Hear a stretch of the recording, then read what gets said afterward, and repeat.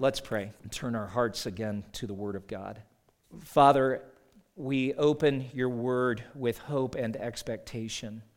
And we pray, Lord God, that as we do, your Spirit would exert his powerful, sovereign, personal influence here.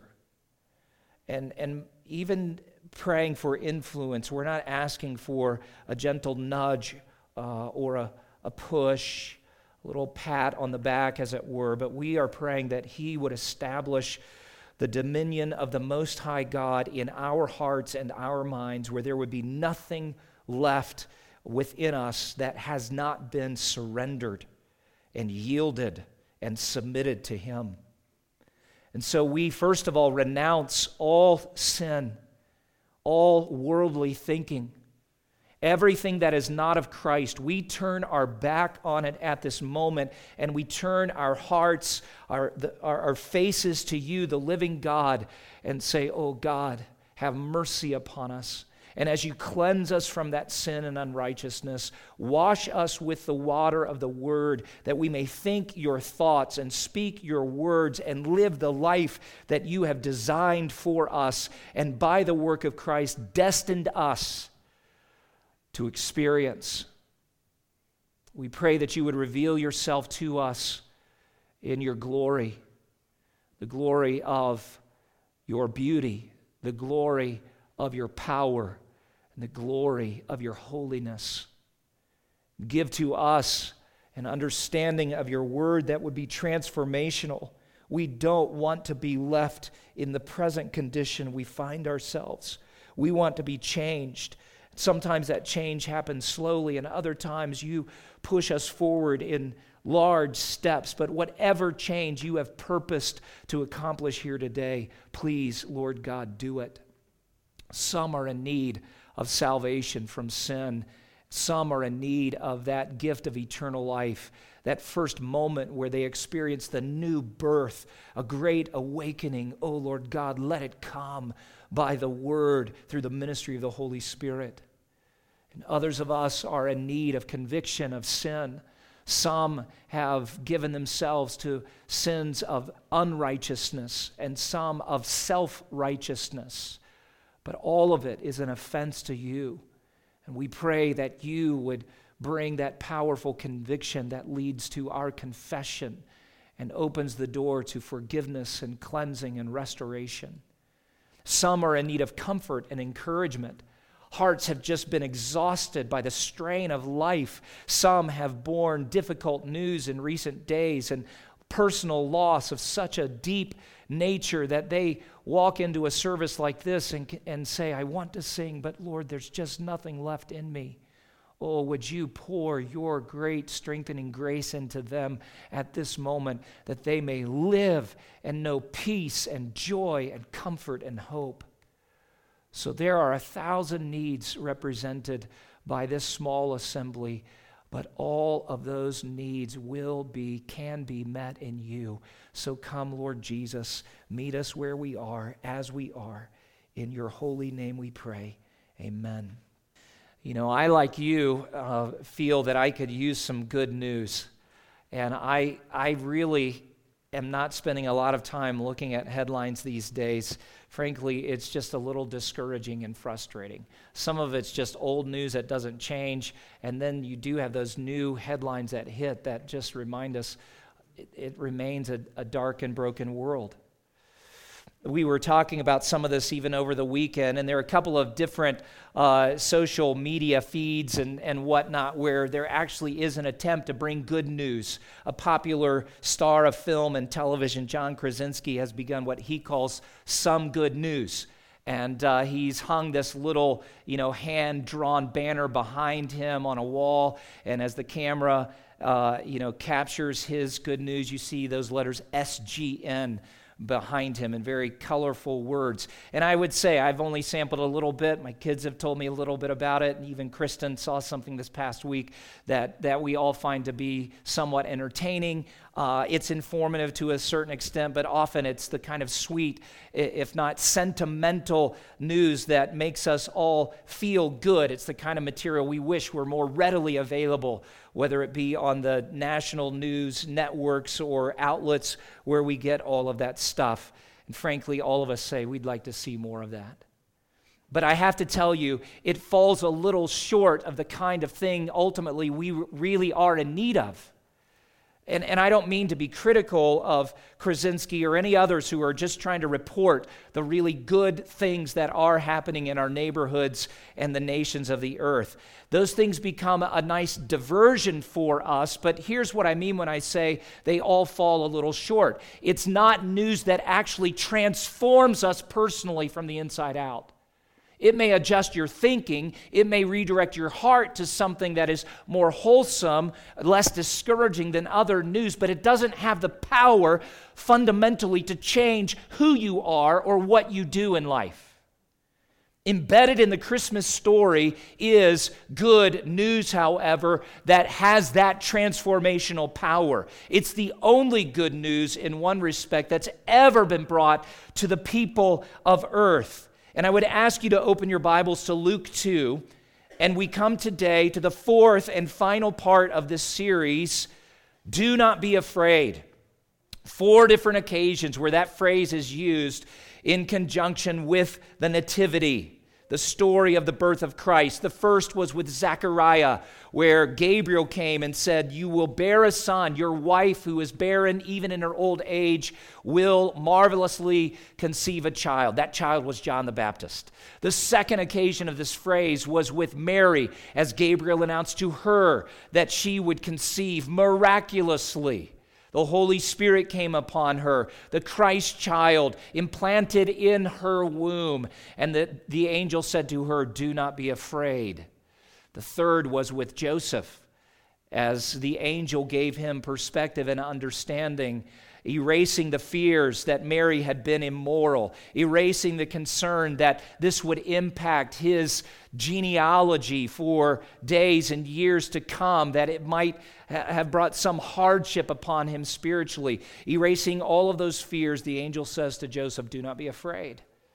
This child is the Christ child, and you will name him Jesus." And we spent some time last week looking at the power of that truth. The name meaning he will save us from our sins. Well, now the work of salvation moves outward from Joseph and Mary and even from Zechariah and Elizabeth, and it moves into the realm of a very interesting group of people. Now, your Bibles are open to Luke 2. Look at verse 8. I'm going to read through verse 21. "In the same region there were shepherds out in the field, keeping watch over their flock by night. And an angel of the Lord appeared to them, and the glory of the Lord shone around them, and they were filled with fear. And the angel said to them, 'Fear not, for behold, I bring you good news of a great joy that will be for all the people. For unto you is born this day in the city of David a Savior, who is Christ the Lord. And this will be a sign for you. You will find a baby wrapped in swaddling cloths and lying in a manger.' And suddenly there was with the angel a multitude of the heavenly host, praising God and saying, 'Glory to God in the highest, and on earth peace among those with whom he is pleased.' When the angels went away from them into heaven, the shepherds said to one another, 'Let us go over to Bethlehem and see this thing that has happened, which the Lord has made known to us.'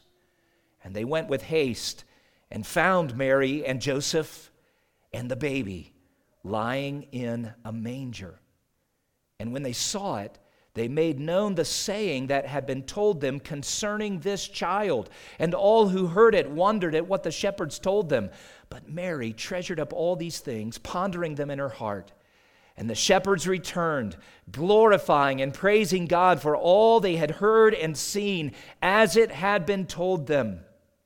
And at the end of 8 days, when he was circumcised, he was called Jesus, the name given by the angel before he was conceived in the womb."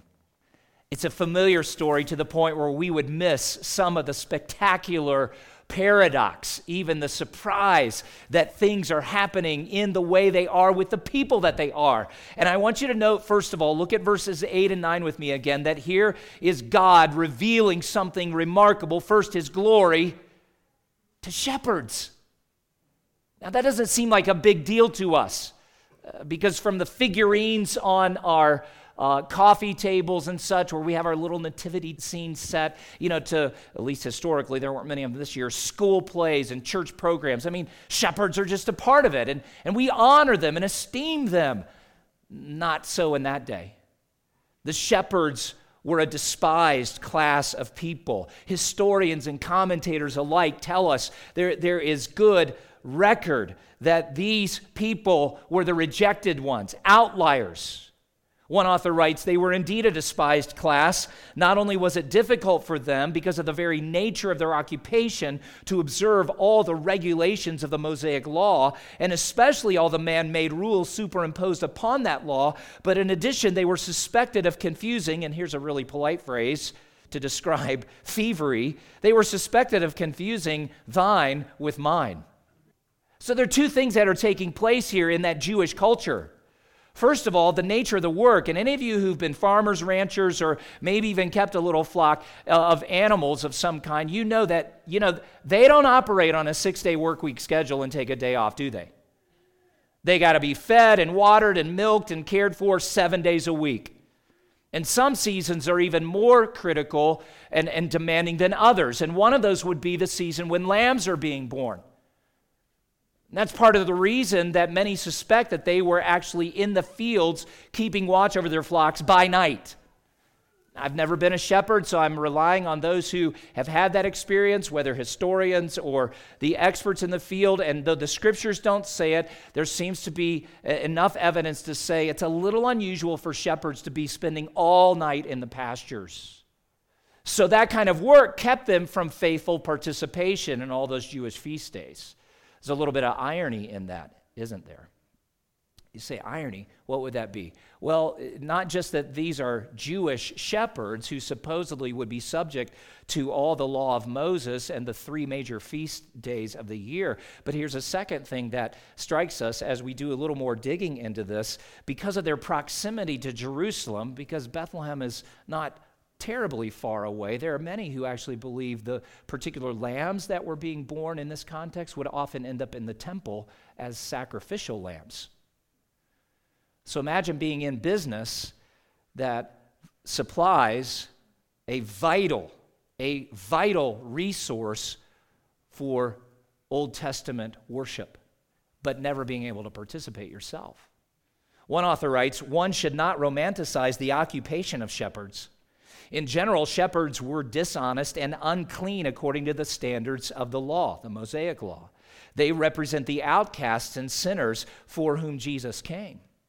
I pause for just a moment and I say, that's good news. Before we even get to the content of the good news, it's beautiful to me that the God of heaven sends his messengers to outcasts and outliers, to those who, according to the religious tradition of their day, could not find a place in the assembly of the saints on a Sabbath day worship. Disqualified both in character and occupation. Some of you have felt a similar outlier status. There's a really strong system of religion in our area, isn't there?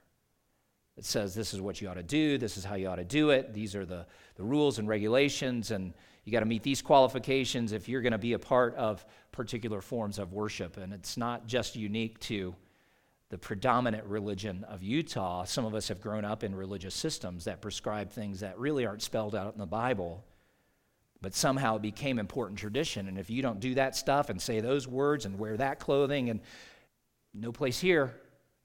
I think it's beautiful that God, while never minimizing sin, just blows right past so much of that cultural construct of religion and says, I got a work to do, and I have people to save. Here I come. So these shepherds are despised because of their character. They're not valued because of their lowly work, even though it's a necessary work if they are in fact supplying lambs for the temple. And again, we can't be emphatic about that. But here's the real glory of this passage. Look at verse 9. These shepherds, outcasts as they are exposed to the glory of God. And I use the word exposed intentionally here because when the Bible says an angel of the Lord appeared to them, and the glory of the Lord shone around them. We need to pause and remind ourselves of things that have preceded this in the Old Testament. Do you know there's another appearance of an angelic being recorded for us in Daniel 10? And this is going to be part of what explains the fear of these men. But in Daniel 10, he records the appearance of a heavenly being and describes him like these. Describes him in terms like these. A man clothed in linen with a belt of fine gold around his waist. His body was like beryl. That's just a really fine and expensive gem. His face like the appearance of lightning, his eyes like flaming torches, his arms and legs like the gleam of burnished bronze, and the sound of his words like the sound of a multitude. No wonder that Daniel, as he encounters this heavenly being, falls on his face. And remember, by our standards, we would say Daniel's a holy man. I mean, he lived a righteous life. You just don't read things about his fatal flaws and sins. I mean, he's a righteous prophet. But the sight and sound of this heavenly messenger was enough to make him fall on his face. It'd be enough for any of us to feel great fear. But that's not all there is in this. Go back to the text and consider that Luke then writes these words, "The glory of the Lord shone around them, and they were filled with great fear." So it's not angelic glory that surrounds the shepherds at this moment. It's the glory of the Lord. Now, there's several aspects of the glory of the Lord that are important for us to remember. And again, if you go back to the Old Testament and you begin to trace the glory of the Lord as it appears to people or in certain settings, there's several characteristics of it. One, I would simply say it's breathtaking beauty. Breathtaking beauty that Ezekiel describes in chapter 1, verse 28. As he sees and experiences the glory of the Lord, he says, it was like the appearance of the rainbow that is in the cloud on the day of rain. So was the appearance of the brightness all around. That's the difference. A rainbow, we get 180 degrees of beauty, don't we? And I've been really stunned in the three and a half years that we've lived out here, how often rainbows are appearing.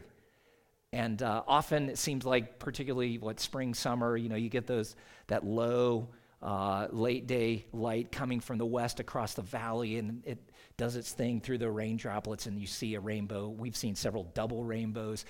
You guys have posted pictures on Facebook and whatever else. We're all in awe of that. Well, that's just a little glimpse. Ezekiel says the glory of God is like that. It's just more spectacular. And when he encountered that breathtaking beauty of God, Ezekiel writes, when I saw it, I fell on my face. So there's a breathtaking beauty that is so overwhelming to ordinary people like us that it would cause people to fear or express that by falling on their face. There is also a fear-inducing power. In the book of Exodus, Moses describes the appearance of the glory of the Lord like a devouring fire as it rested on the top of the mountain in the sight of the people of Israel. When they consecrated the tabernacle, and Aaron took his position as priest, and the people gathered around. Leviticus 9:23 says that when they came out, they blessed the people, that is Aaron as priest and Moses, and the glory of the Lord appeared to all the people, and fire came out from before the Lord and consumed the burnt offering and the pieces of fat on the altar. And when all the people saw it, that is the fire, the glory of God, they shouted and fell on their faces. So there is this fear-inducing power of God, this presence of God manifesting itself through the glory. And it's consistent with what Hebrews tells us about God himself. He is a consuming fire. So it stands to reason that when you see his glory, the manifestation of it, there is a fear-inducing power about it. But I think there's a third aspect of the glory of God that is probably the primary focus, or at least the thing that the shepherds are overwhelmed with, and that is when the glory of God manifests itself, it is also a sin-exposing presence. And I say that because if you go back through these personal encounters that prophets like Moses and Ezekiel and Daniel, and even in Revelation 1, as the Apostle John encounters the glorious risen Christ, there is this profound sense with all of them that they are wrecked and ruined. And Isaiah records it in chapter 6 when he encounters the living, the unveiled glory of God personally, his first words as recorded in Isaiah 6:5 are this: "Woe is me, I am ruined, because I'm a man of unclean lips, and I live in the midst of a people of unclean lips." So I'm tying a number of things together. It's not explicitly stated in Luke, but it makes really good sense that the shepherds in that moment of being surrounded by the glory of God himself, not simply angels, but God himself, would be overwhelmed with the presence of this holy, powerful God and be painfully aware of their sin. I wonder if standing in the presence of God and being fully exposed for what you are in the light of his glory is a fearful thought. When God reveals his glory to you and exposes you for who you really are, for what you really are, it's always a view that he would move you from that position of deep humility and fear into another realm. We'll get there in just a moment. But many of us would say to ourselves, it's no big deal, because many of us live out our days as if we are the glorious ones on earth, as if our intellectual power is impressive, or our work ethic is amazing, or if our morals are exemplary, or our sin not so bad after all. But like the shepherds, we too deserve to be exposed for what we are and consumed in that moment. And I submit to you that the next words that the angel speaks would not be necessary if these shepherds weren't absolutely terrified that this glorious light of God himself that had not just illuminated the dark hillside of Bethlehem's pastures, but was actually exposing their souls, was the harbinger of their imminent judgment and death. I don't think the angel would have said what he says next. What does he say next? Well, this is where the good news comes. Fear not. We need to strengthen that a little bit. The angel, we could expand that thought in this way. You must not be afraid. Clearly they are, and for good reason.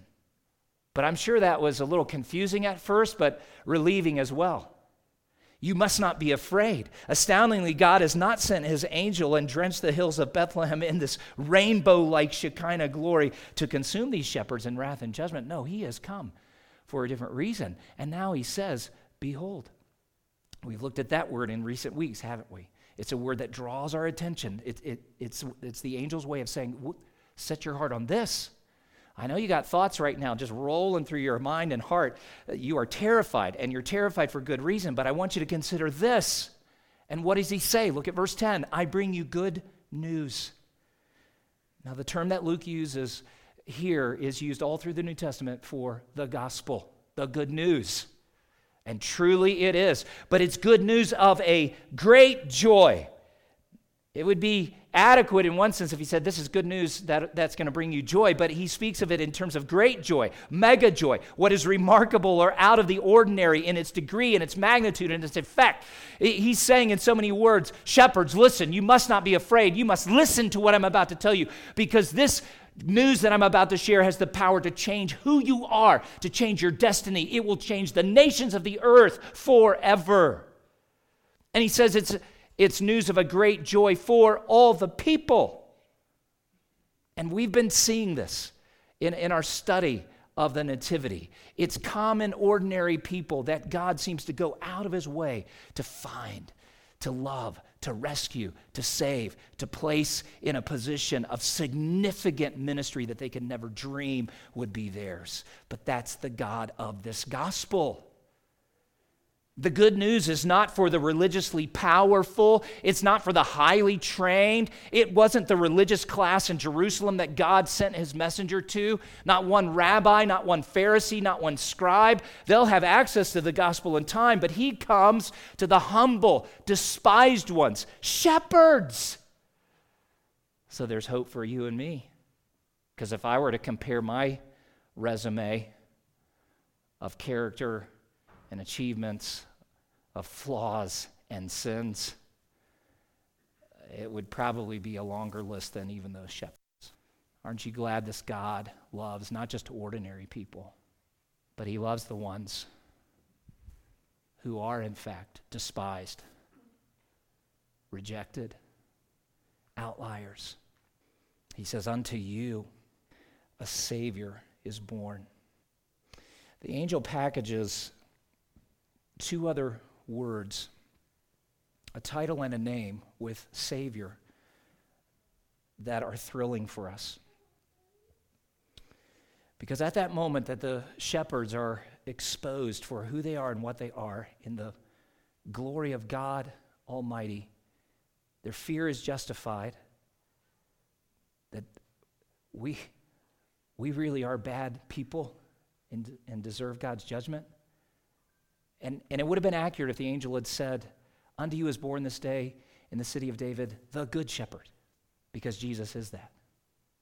It would have been accurate for him to say, "Unto you is born this day in the city of David the Prince of Peace," that Isaiah prophesied, and that would be accurate. But what is the thing that these shepherds need most at that moment? And it's the same thing that you and I need most: a rescuer, a deliverer. This theme has been all through the Christmas story, hasn't it? We sing it, we print it in our Christmas cards and send them out. We hear it, we share it for good reason, but every one of us needs a rescuer, a deliverer. And this is the one we know who rescues us from our sins and the coming judgment. This is the one that all of those lambs being born in those pastures and sent onto the temple were symbolizing. I think it's beautiful that God comes to shepherds who may have been, we have to use the word may because we don't know for sure, who may have been in the market of producing lambs for the temple, comes to them and says, "Your rescuer is born." And who is the rescuer? Well, this is what surprises us. First of all, the title Christ appears, the Messiah. It's God's anointed one. This is the one chosen by God Almighty, hasn't been chosen by anyone else. God's Christ. And then he says, furthermore, the Lord. Well, that's one of the names. It's a title specifically, but we often think of God himself with this term, the Lord. And it speaks of the supreme Lord and sovereign of the universe. So it is God's anointed, but it's God himself. Another little surprise. The sign confirming the message. There may have been other babies born in Bethlehem even that day.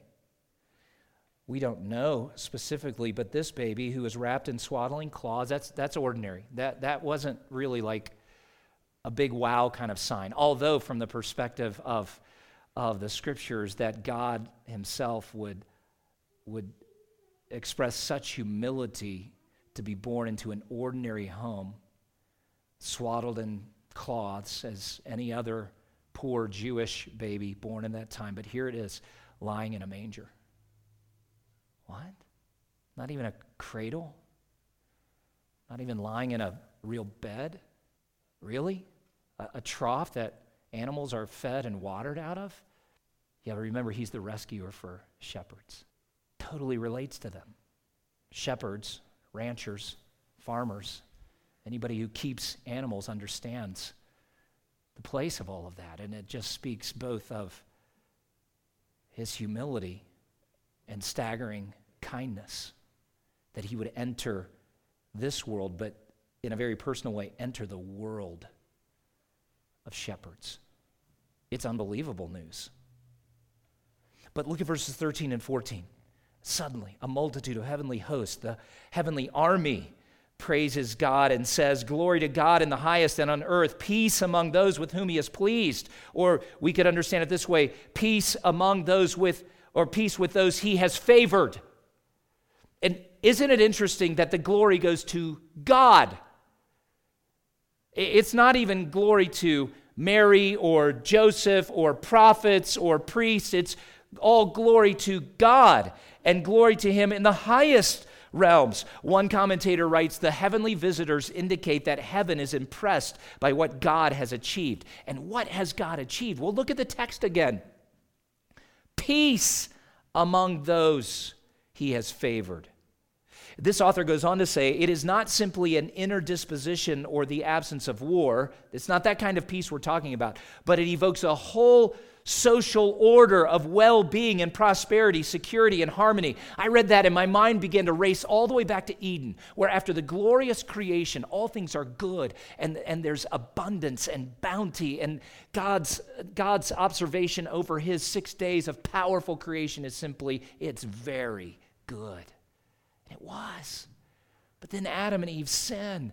And this whole order that God had created in his wisdom and power and beauty and for our good is turned upside down. And though the promise of a curse reverser is given in Genesis 3:15, the story of humanity from that point forward in many ways is a downward spiral, deeper into sin. All kinds of chaos and corruption manifest themselves before you come to the end of Genesis alone. And through the thousands of years that flow from that horrific moment in Eden, not one decade, let alone a year or a day, could be described as a day of true shalom.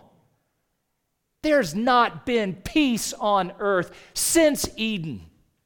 But now, this heavenly army, this heavenly choir steps out of the heavenly realm and begins to say, glory belongs to God in the highest places, because he is, in fact, restoring peace to earth. Now, it didn't come completely on that night, but I am just so encouraged by the great reality that the Prince of Peace, who was born that day in the city of David, is the only one who could establish this new order of shalom. And the shepherds are among the first to experience God's glory and favor as it comes to earth in the person of Jesus. Now, I just want to interject this, and maybe this will serve as incentive to jump in. I know we're coming to the end of a calendar year, and many of us like to try to read through the Bible in a given year. But I would encourage you, whatever reading plan that you adopt for the coming year, that you make sure it is a quest to just see Jesus from Genesis to Revelation. But in particular, pay attention when you come into the Gospels, how so many of those Old Testament themes are realized fully in Jesus. And one of those is the establishment of peace. And in Luke's gospel, as he unfolds the life and ministry of Christ, you see glimpses of this new order of peace being established. You see it in ways like this. In Luke 5, verses 25 and 26, after Jesus heals a man who's been paralyzed and unable to live his life, the testimony of the gospel is this: immediately he rose up before them, picked up what he had been lying on, and went home, glorifying God. And amazement seized them all, and they glorified God and were filled with awe, saying, "We have seen extraordinary things today." So the reversal of the curse of sin as it manifests itself in physical paralysis results in people singing a hymn, if you will, similar to what the angelic host says on this first night, "Glory to God." You see, the glory is his. It's not glory to any man or woman or any religious movement or even religious leaders. The glory belongs to God. You see in Luke 7, verse 16, the testimony of Jesus entering the realm of the dead. A widow's son has died.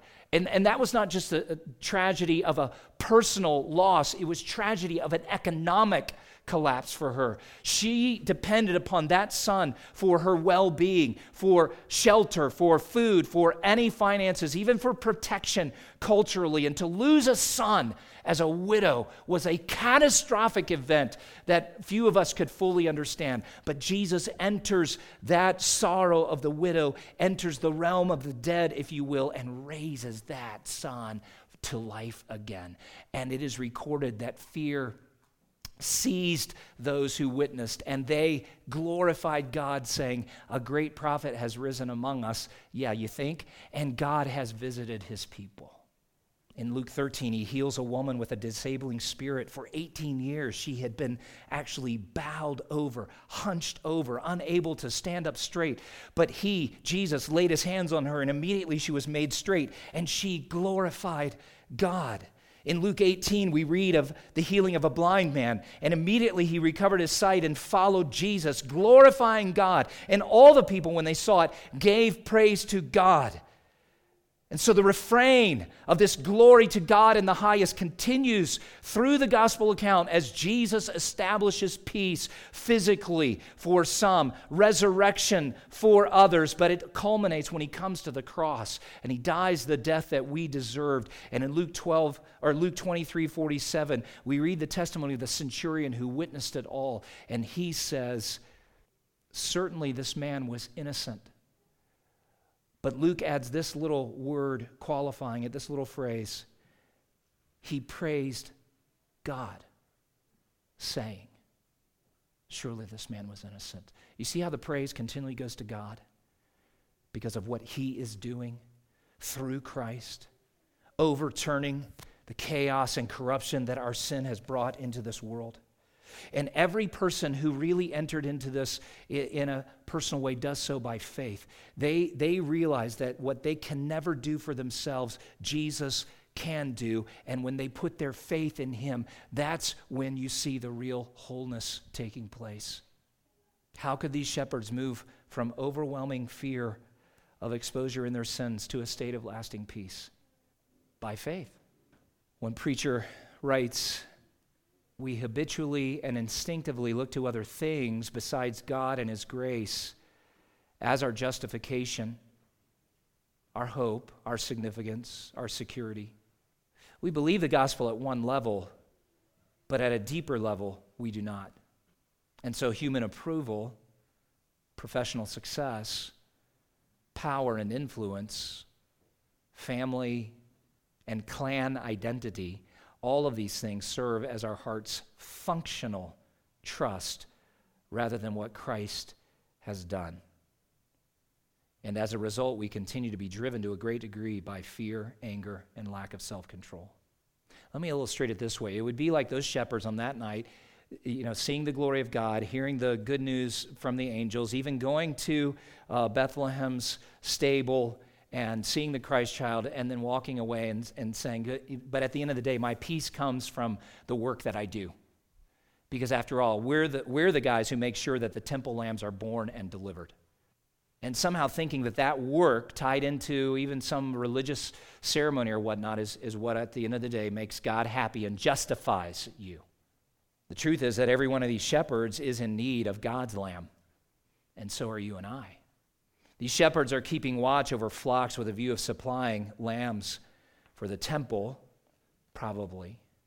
But God is revealing the arrival of a lamb who will be the once-for-all sacrifice for the sins of these people. It struck me as I was thinking about this. In one sense, the birth of God's one lamb signals the collapse of the shepherd's economy. Do you get what I'm saying there? It doesn't mean they're going to be totally out of work. It'll be 33 more years before Jesus actually dies that death, and it'll be decades beyond that before the temple itself is destroyed and lambs are no longer sacrificed there. But spiritually speaking, these guys are going to have to find different work to do. But anytime God collapses your personal religious economy, where you're trying to transact business with God apart from Christ, he has shown you great favor. And some of you continue to work really hard to make God happy. And he looks at you as he would look at any other religiously zealous person and says in so many words, stop. The life, death, and resurrection of Jesus is the only currency of eternal life and true forgiveness. Even your obedience doesn't throw a couple of coins into the transaction. Put your currency of self-righteousness away. Stop it. Hebrews says, if there has been the sacrifice through Christ, there is nothing more to add. I think the evidence that they got it is found in verses 15 through 21. Very quickly, they say, well, let's go to Bethlehem and see the things. And so they do, with haste, verse 16 says, and they found Mary and Joseph and the baby lying in a manger. There's the sign. He's the one. But how do they respond to this? Well, verse 17 says that they made known the saying that had been told them concerning this child. A Savior is born, who's Christ the Lord. I think that was the essential content of it. They believed it enough to go see. In seeing it, they couldn't contain it, and they run out and start telling everybody. And verse 19, this is a whole other thought. You can meditate on this later. Mary treasured up all these things, pondering them in her heart. But verse 20 again returns to the shepherds, and as they head back to the hills, apparently, they're glorifying and praising God for all that they had heard and seen as it had been told them. Because this is a life-changing moment. It's life-changing news. as I was thinking upon it over the last several days, I asked the question in my own heart, I ask it for you, what is the central content of your conversation these days? If we could do a word search of the 10,000 words you spoke over the last however many days, I mean, what would be at the top of the list? Would Jesus be at the top? Would his life, his birth, his death, his resurrection, the gospel, would that be at the top of words that have been used, or the content of your conversation? Or would the central content of your conversation continue to be along the lines of COVID and vaccines and politics and economy? And there's a place for us to talk and discuss those things. But the great reality of our heart is going to be revealed by the core of our conversation. And if you've tasted and seen the glory of God and you've come into that personal relationship with Jesus, you can't but not talk. It's beautiful to me that God loves these outcasts who, remember, I stated this very briefly at the outset, would never have been allowed into a Jewish courtroom to testify. That's how despised they were. But who are God's first witnesses to go out from the nativity? Shepherds. That shows the power of this rescuer. That shows the power of grace, of God's favor, because that's another way to describe his grace. When he begins to work that into your life, it actually changes your identity. It changes your message. It changes the destiny of your life. That ought to give every one of us hope. First of all, that God loves to rescue the outcasts and those who really are corrupted. Maybe you, like shepherds, have made a habit of saying, what's thine is mine. I don't know if any of these shepherds were guilty of thievery on a regular basis, but that's the reputation shepherds had in those days. But I'll guarantee you, that all got put to a stop and a transformation was underway. All glory to God, because he, by this one, brings peace to those that he favors. Have you experienced that? Is Jesus your Savior? Or is he just a Savior that you kind of, give a tip of the hat to periodically? Is he your Lord? He is Lord. But I wonder if you acknowledge that and give him the honor that he is due, the place in your heart that really is his. He revealed his glory to them, and they survived by his grace. He announced his gospel to them, and they believed. He led them personally to Messiah, and they worshiped. And now he has positioned them as his witnesses, and they did testify. Do you see a path, trajectory? So as we wrap up our series on Do Not Be Afraid, we're not simply trying to have some kind of spiritual pep rally week in and week out as we come here. We're trying to find the real hope and the kind of faith that expels fear in the character and work of God, and all of that ultimately centers in Jesus. It's who he is. It's what he's done. Would you bow your heads with me, please? What's your relationship with the Lord today? Are you dominated by fear? There's hope in him. Are you dominated by sin? There's forgiveness and cleansing in him. Are you dominated by self-righteousness? There's forgiveness and cleansing in him. Only Jesus can save us from our sins. Father, we praise you for your Son. We submit our hearts to you and the Son. We pray that you would grow us, change us, do everything that is necessary as you save us from our sins. We pray these things in Jesus' name. Amen.